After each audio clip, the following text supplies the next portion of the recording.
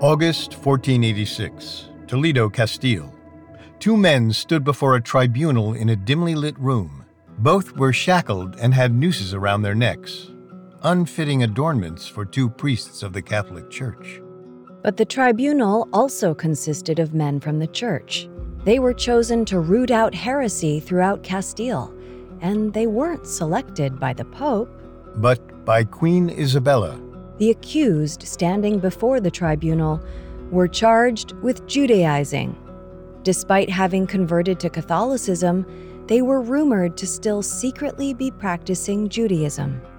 And in the eyes of the tribunal, that was a serious offense to the church. The trial was anything but fair, and within minutes they were declared guilty. Their punishment? Death. The condemned were stripped of their priestly robes and ridiculed by their fellow clerics. Then they were forced to wear a San Benito, or robe of atonement, and a coraza, a dunce cap. The condemned priests were then led outside the building into a courtyard and fastened to a wooden stake. Minutes later, both were engulfed in flames. Two more victims of the Spanish Inquisition, a 300-year institution created at the behest of Queen Isabella of Castile.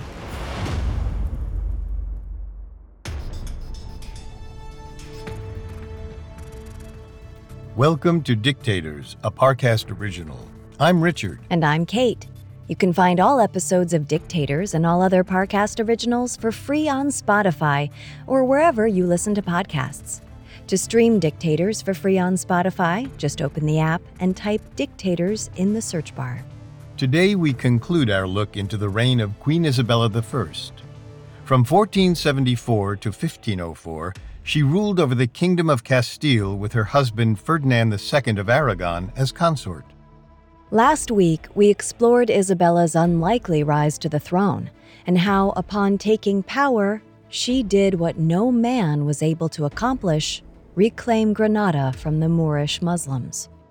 This week, we'll examine her role as the primary architect of the Spanish Inquisition, one of history's worst examples of religious persecution, while simultaneously shifting the age of discovery into overdrive by financing Christopher Columbus's voyages to the West. Coming up, we'll continue our dive into Isabella's reign. Hear that? It's the sound of someone whacking the ground with a rake. Specifically, they're beating around the bush, which we've done enough of in this ad too, so let's get right to it. The new Moneymaker scratch-off from the Ohio Lottery doesn't beat around the bush. Money Maker. Play the game and you could win money, up to $2 million. With more than $88 million in prizes, ranging from $50 to $500, Moneymaker cuts right to the cash. Lottery players are subject to Ohio laws and commission regulations. Play responsibly. It feels like we're all being told to go on this diet, take that supplement. Ozempic will give you depression, but you know what'll cure that? Weed. Or you could try to balance your hormones. At Science Versus, we're like, what the f*** is going on? forget the crap online and listen to Science Versus. Just the facts. Oh, and a bunch of stupid jokes. What is a ghost's favorite fruit? Blueberries. That's Science VS. New season out on Spotify soon.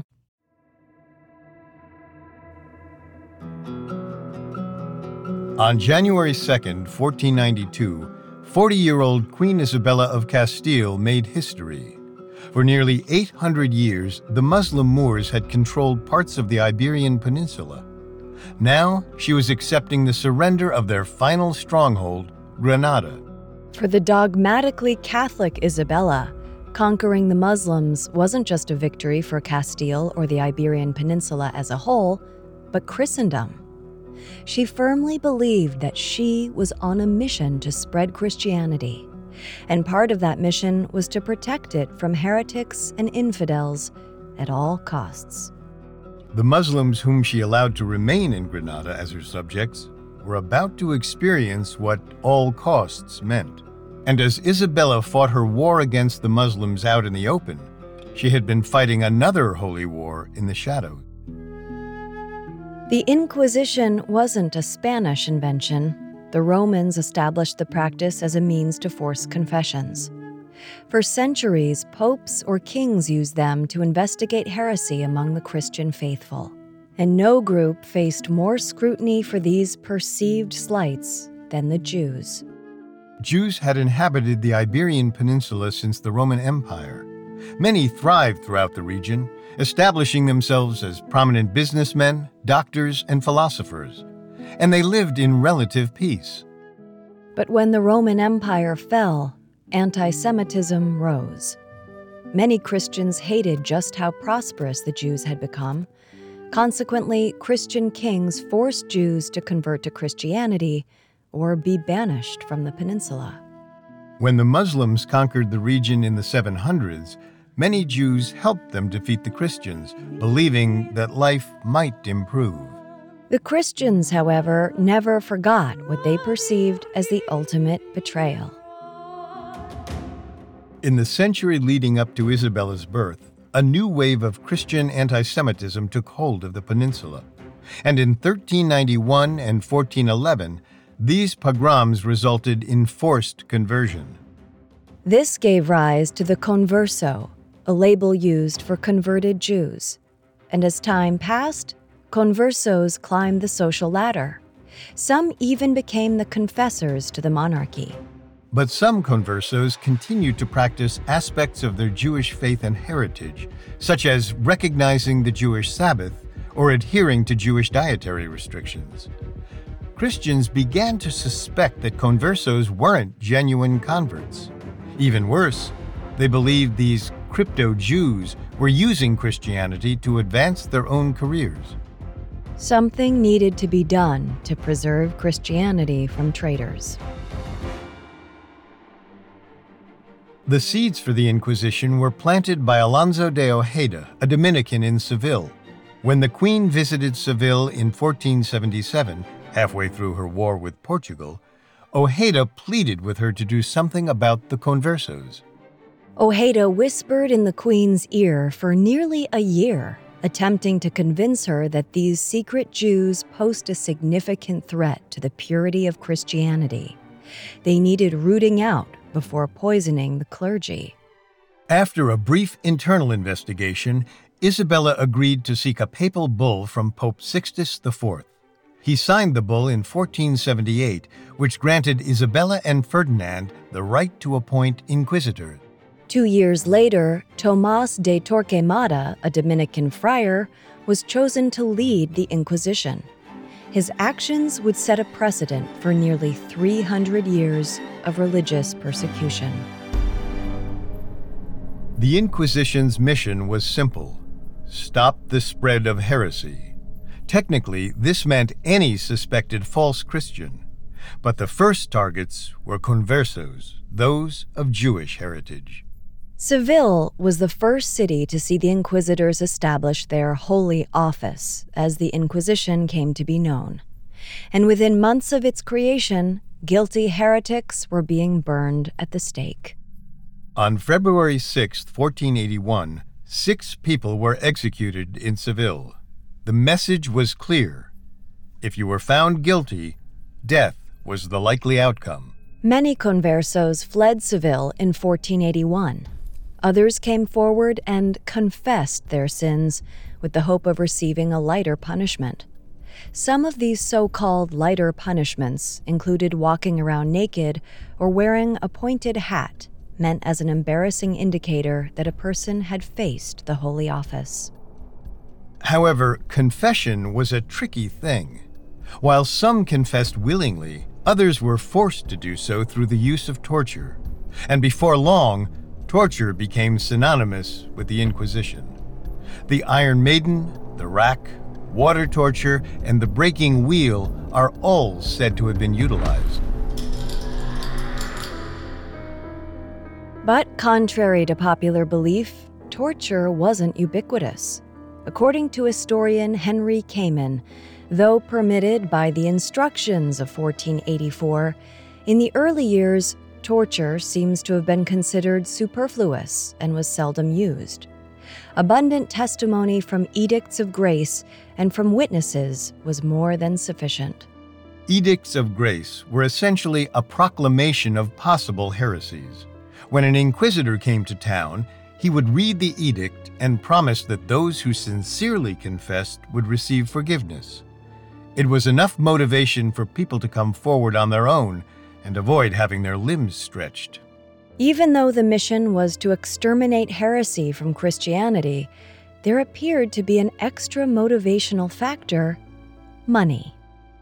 According to writer Kristen Downey, Pope Sixtus IV gave Isabella permission to collect any goods or money confiscated by the Inquisition, with the money going to the royal treasury. This meant that the Inquisition was entirely funded by those deemed guilty. Not only was the Holy Office getting rich, so was the monarchy itself. This put an even bigger target on conversos and older Jewish citizens.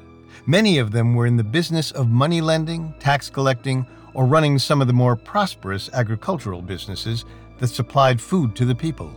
But many conversos worked beyond Spain's business sector. Many found their calling as priests or friars.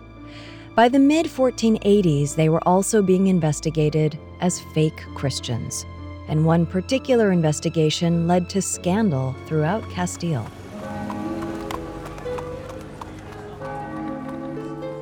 The town of Guadalupe is home to one of Spain's holiest shrines, a statue of the Virgin Mary allegedly carved by St. Luke.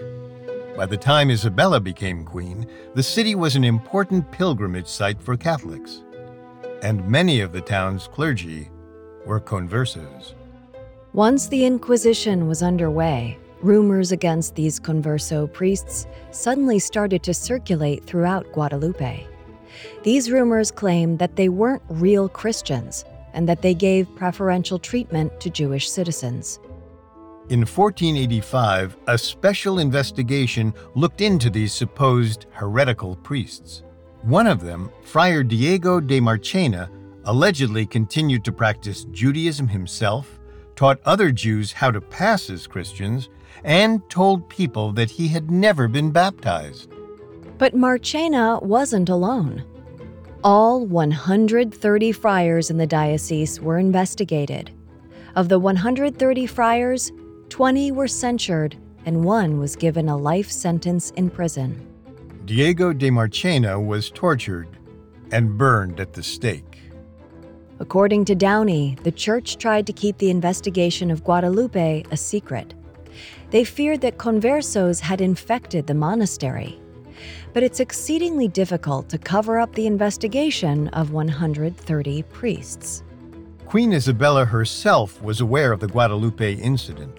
According to Downey, she ordered that the money seized from conversos in the town should be used to build a hospital. The 1480s were merely the beginning. Many details of the program remain unknown, including the number of people who suffered during Isabella's reign. For centuries, it was believed that hundreds of thousands of people were tried and executed during the Inquisition. Some historians had claimed that by the time it ended in the early 1800s, 1 million people had died. But recent studies suggest that number is wildly conflated. In 2004, historian Agostino Borromeo authored a 700-page report claiming that the tribunals tried only 125,000 people, and of those, roughly 1% were sentenced to death. Although the numbers may be lower than initially perceived, it doesn't negate the fact that the blood spilled was a result of Queen Isabella's decisions. It's possible that Isabella saw the Inquisition as wholly justified. Catholicism was her bedrock. It dictated almost every decision she made, and whether she felt any kind of remorse is entirely unknown. However, we can easily infer that she was not only committed to its existence, but had a desire to see it expand. In March 1492, just 2 months after reclaiming Granada, both Isabella and Ferdinand suddenly announced that all Jews living in Castile and Aragon were to either convert to Christianity or leave forever, an edict known as the Alhambra Decree.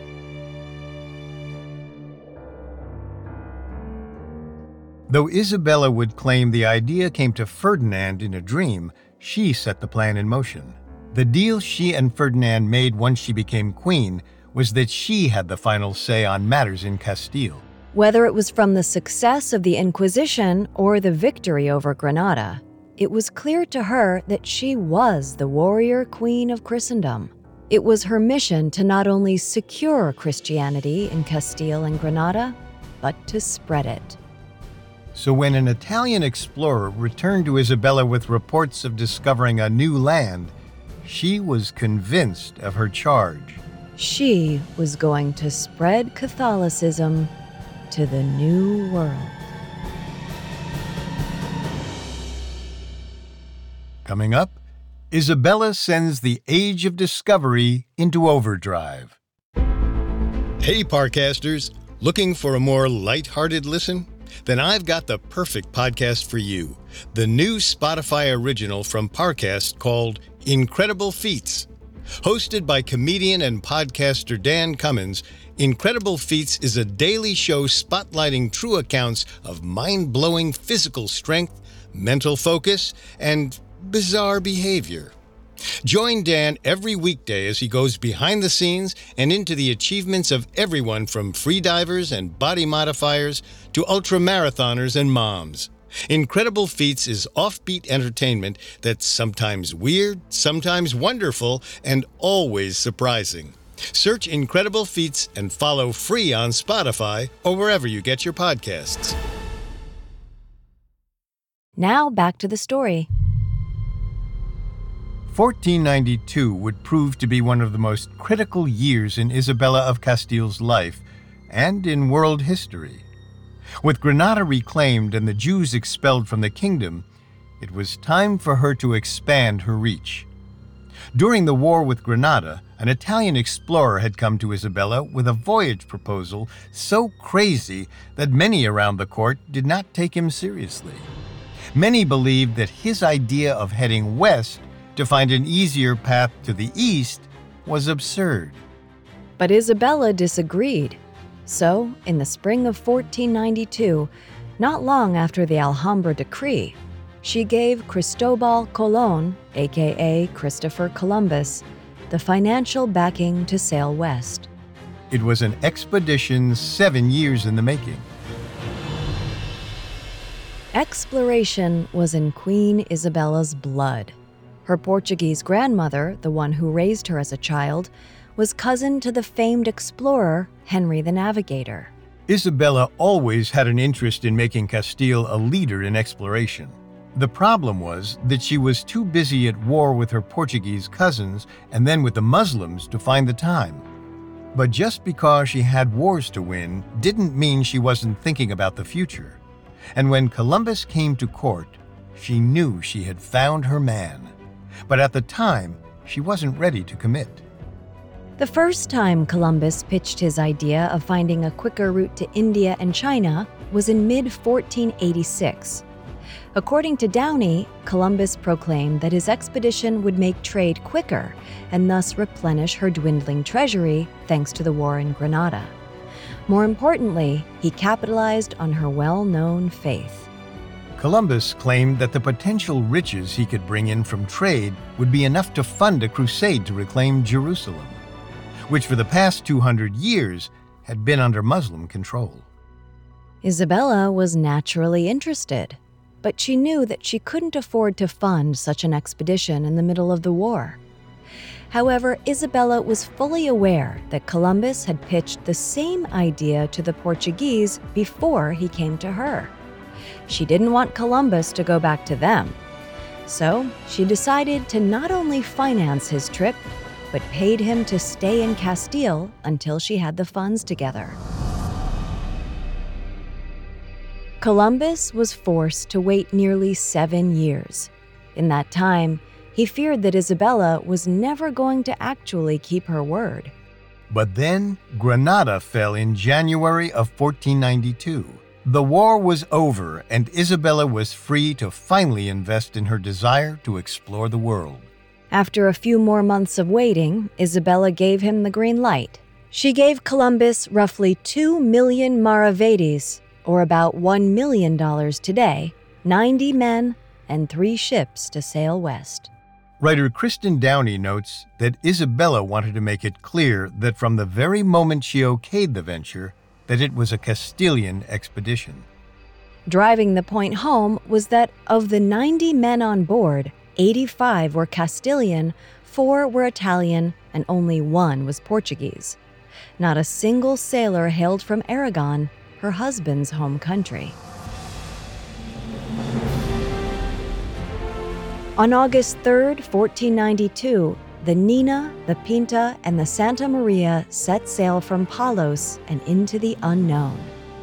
Within a month, many among the crew believed that Columbus was a charlatan, leading them all to their deaths. But then, on October 12th, a sailor aboard the Pinta said the words they so desperately wanted to hear. Land. The 3 ships anchored somewhere in the Bahamas. Once on land, the crew was entirely enchanted by 2 things: the beautifully lush setting and the indigenous people who inhabited it. Right away, Columbus saw the Taino, the first indigenous people he encountered, as potential slaves, noting in his journal that they ought to make good servants. And in a letter to Isabella, he promised to bring her slaves without number. It was a proposition he would come to regret. For 2.5 months, Columbus island hopped and declared land in the name of Ferdinand and Isabella, including Haiti. At the same time, he took note of the gold and jewels around the necks of the indigenous people. He became convinced that this untouched land was full of riches to be mined. Finally, on January 2, 1493, Columbus sailed back to Castile, leaving a group of men behind to colonize and search for gold. Columbus returned to Castile in March 1493 to a hero's welcome. The Spanish monarchs and the rest of Europe believed that Columbus had discovered a new world, though recent evidence has shown that the Norse sailed to present-day Newfoundland 500 years earlier.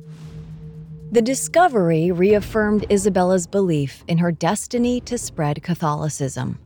In fact, in the weeks following Columbus's return, she commissioned more voyages to the New World. One of the critical elements was converting the indigenous people to Catholicism.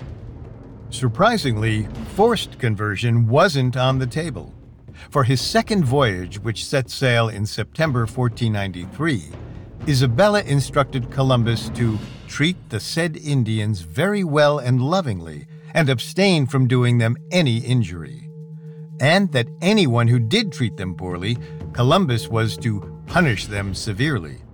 It is unclear exactly why she viewed the indigenous people differently than Muslims or Jews. Perhaps she didn't see them as a threat to Christendom. Maybe she wanted to convert them before Jewish or Muslim explorers made it to the New World. But for the time being, Isabella knew she had a problem. As news of Columbus's voyage spread, the threat of other kingdoms staking their claims became a cause for concern. Isabella knew she needed to bolster as much support for land rights as possible. Only one man could help her. Rodrigo Borgia, now known throughout Europe as Pope Alexander VI. Borgia had been vital in helping Isabella stake her claim to the throne, forging alliances with Castilian nobles. Plus, he was Spanish, so he would always have some bias towards Castile and Aragon. However, Borgia was ridiculously corrupt. It was well known that he had broken his vow of chastity and fathered at least 5 children with his mistress. Even more offensive, rumors quickly spread that he bribed his way to the head of the church. Such stories made the pious Isabella cringe at the harm Borgia was doing to the sanctity of the church. But she knew that she needed his help with her claim to this new world. So, for the time being, she was willing to put her morals aside. Early in 1493, Isabella asked Borgia to declare ownership of the discovered lands. In May, Borgia issued 4 papal bulls that gave Isabella precisely what she wanted. Better yet, the bulls entrusted Isabella with conquering the new territories in the name of Catholicism. To keep the kingdoms of Castile and Aragon as a close ally, Borgia had given Isabella half of the world. Of course, not everyone was happy with the papal bulls. The Portuguese felt they had just as much claim to undiscovered lands as the Spanish. Who was the Pope to decide that half the unknown globe belonged to Isabella? Isabella knew another war with Portugal wasn't in anyone's best interest. It could financially derail her plans for more expeditions. So, she decided to take a diplomatic approach. In June 1494, Isabella and King João of Portugal signed the Treaty of Tordesillas. Under the terms, the globe was divided at 370 leagues west of the Cape Verde Islands. Everything east of the line went to Portugal, namely the coast of Africa and parts of present-day Brazil, and everything west of the line went to Castile. Isabella made out like a bandit.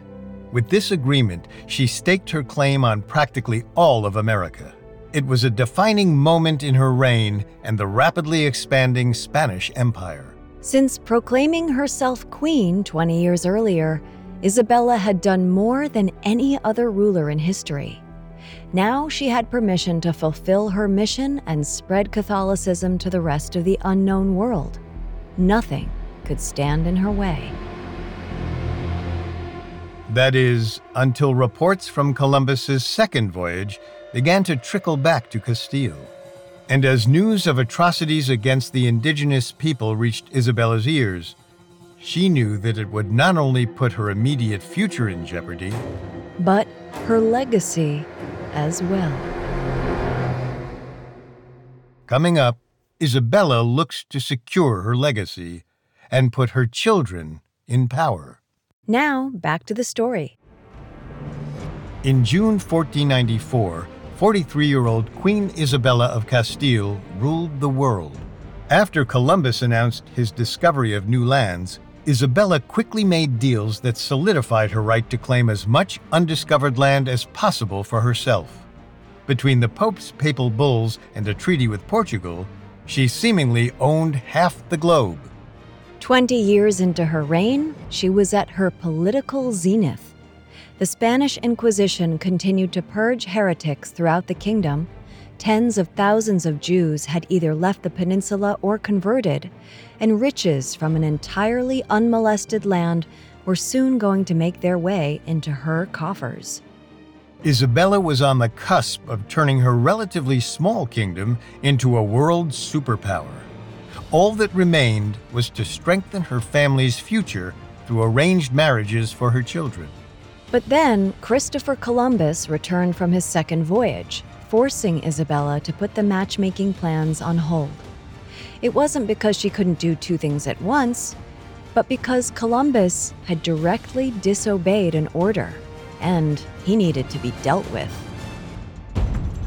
By the time he returned in 1496, Isabella realized she'd made a mistake in trusting him to lead her divine mission for the New World. On this second voyage, Columbus and the Castilians landed near present-day Puerto Rico. Right away, they made contact with the Caribe people, reportedly a much fiercer tribe of indigenous people than the Taino. Relations between the two quickly soured when the Castilians discovered what appeared to be cooked human flesh in the Caribe encampments. Even today, there is still a debate over whether or not the Caribes were cannibals. Some scholars posit that the uncooked flesh was for ceremonial purposes rather than consumption. Regardless, both sides became aggressive and fighting ensued. And because the Castilians possessed far superior weaponry, the Caribes didn't stand a chance. Throughout the next 2 years of the voyage, Columbus wreaked havoc on the various indigenous tribes as they island hopped across the Caribbean. Witnessing the atrocities was Bartolomé de las Casas, a colonizer turned historian and champion of indigenous people. He was disgusted at how petty slights by the natives, such as theft, resulted in harsh and brutal reactions from the Castilians, like whippings or executions. At times, Columbus ordered the punishments himself. Other times, he looked the other way when his men maimed or murdered. Las Casas described such acts of violence as just the beginning of the flow of blood, which was to flow so copiously from then on all over the island. As if slaughtering the indigenous people wasn't enough, Columbus thoroughly thumbed his nose at Isabella by sending hundreds of slaves back to Castile. According to Downey, Isabella was furious when she heard about the slaves. So furious that she ordered them to be returned to the New World at once. Sadly, many died before they made it back home. This was mostly due to diseases that they were unaccustomed to, such as smallpox. Though the indigenous people did get some revenge, they introduced the Castilians to syphilis, which would spread through Europe like wildfire. When Columbus finally returned to Castile at the beginning of 1496, 45-year-old Queen Isabella had grown tired of the Italian, to some extent. Even though she financed 2 more of his voyages in later years, it was evident that she didn't view him as her lead explorer anymore. Instead, throughout the rest of the 1490s and earlier 1500s, she put her trust in other, more respectable adventurers. With her trust in more capable explorers solidified, she knew that it was time to finally secure her children's future. With each passing year, her empire grew bigger and wealthier. She didn't want her children to go through the chaos she experienced to secure the throne. The time had come for Queen Isabella to embrace her duty as a matchmaker. As a mother, Isabella refused to coddle her 5 children. Instead of parading them around and pampering them, she raised all 5 to be strong leaders. She had to. After Princess Isabel was born in 1470, her 4 other surviving children were all raised during times of war. They needed to learn the harsh realities of life during such turbulent times. To that end, each grew up understanding their selected mates weren't just to form strategic allies for their mother, but secure their place as future leaders in Castile and beyond. First up, of course, was Princess Isabel. Princess Isabel was no longer the heir to the throne because of her brother, Prince Juan. However, Queen Isabella knew that Princess Isabel still played a vital role when it came to peace with Portugal.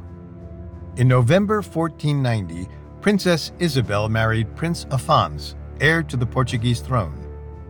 Unfortunately, even though the match was perfect, the marriage didn't last long.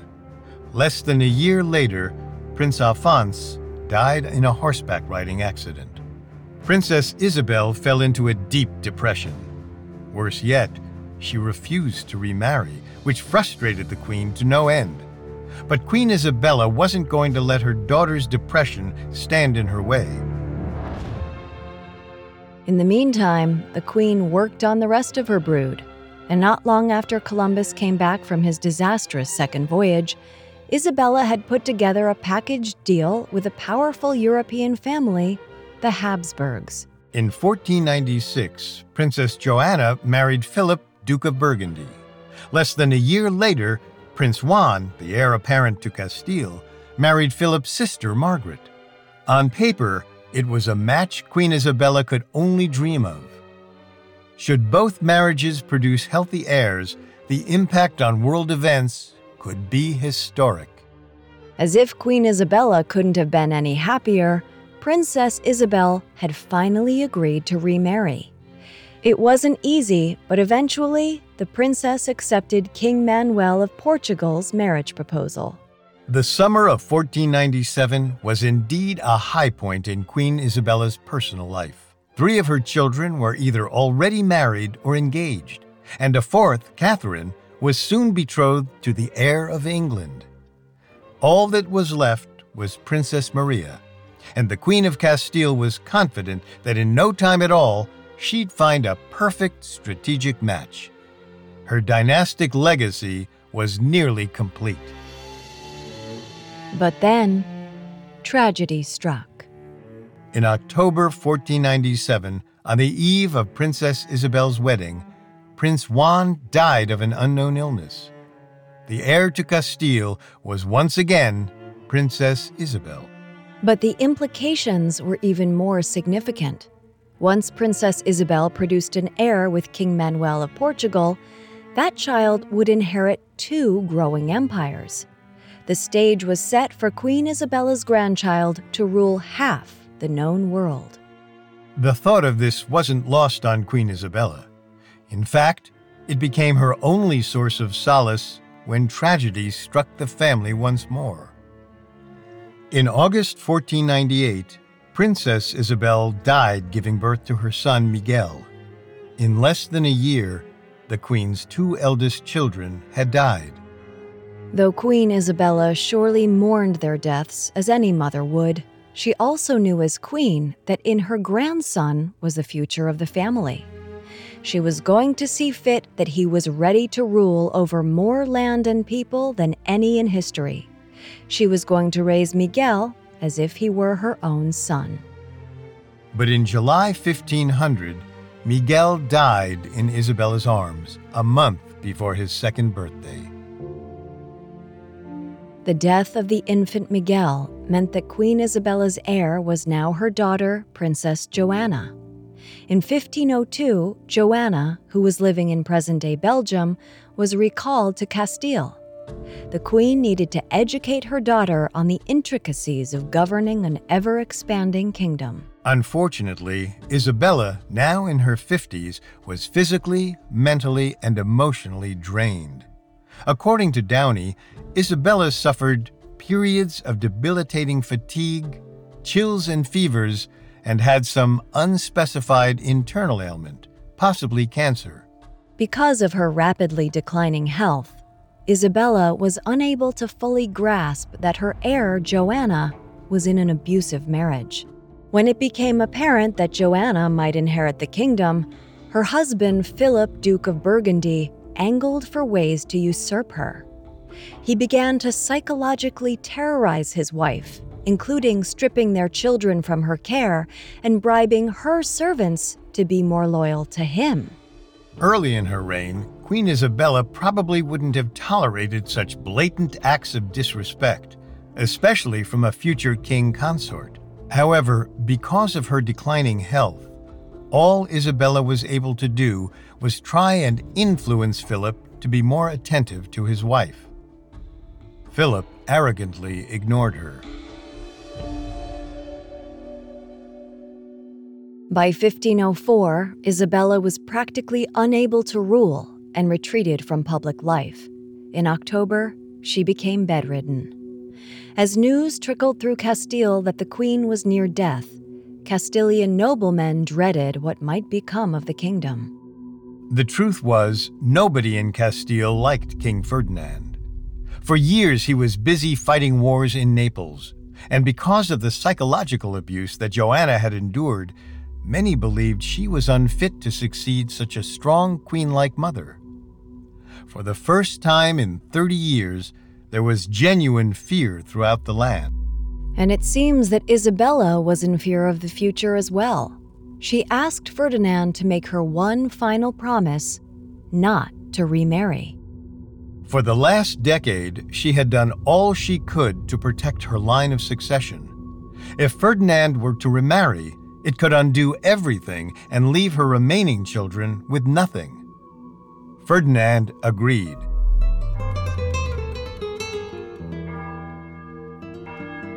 On November 26, 1504, 53-year-old Queen Isabella died. Her final act was performing the sign of the cross. Unlike the succession chaos that followed the death of King Enrique IV, Isabella made it abundantly clear that Joanna was to rule Castile. And if Joanna were unable to rule, the crown would go to Joanna's son, Prince Charles. Ferdinand was allowed to act as Charles's regent. Neither Ferdinand nor Philip, Duke of Burgundy, were happy with Isabella's final wishes. They went to great lengths to negate her decrees. Ferdinand broke his promise to Isabella and remarried within a year of her death. He hoped to produce a male heir and usurp the Castilian throne from his daughter. Unfortunately, the only baby he had with his second wife died hours after being born.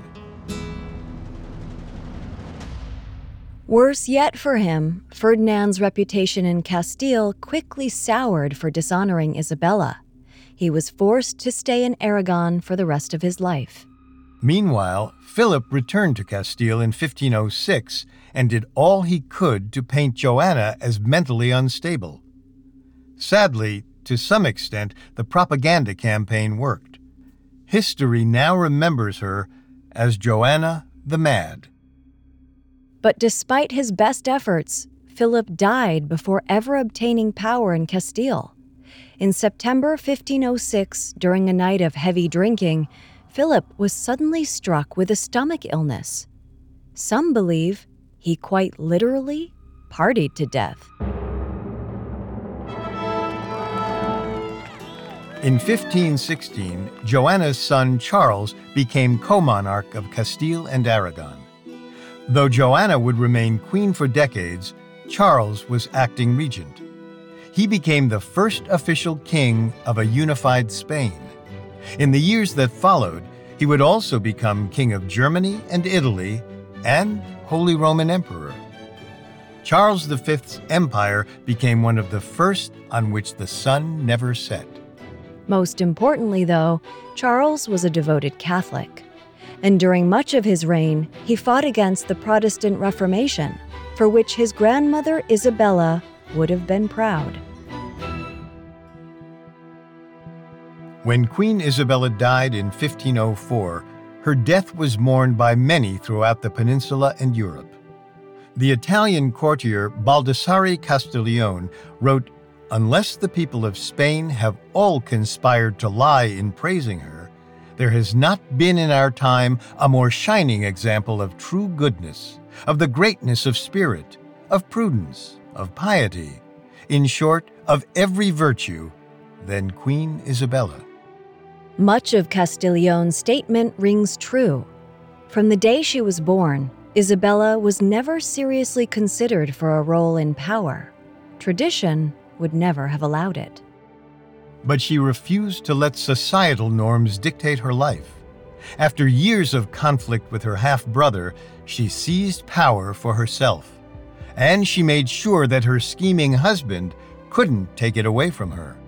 What resulted was a 30-year reign that few European monarchs could dream of. She reconquered Granada, and her financing of a small expedition opened the door to a whole new world. She turned the relatively small kingdom of Castile into a Spanish empire. Of course, not everyone would agree with Castiglione. It's hard to imagine that the Iberian Jews, who were forced to leave their ancestral homes, wept over Isabella's death, or the many victims of the Spanish Inquisition. The Inquisition continued for another 300 years, finally ending in 1834. And although new evidence has recently shown that it perhaps wasn't as bloody as initially believed, the average death toll is around 4,000, it was still an act of religious genocide. And Isabella was its leading architect. For better or for worse, no other European ruler, man or woman, has had a more lasting impact on world history than Queen Isabella I of Castile.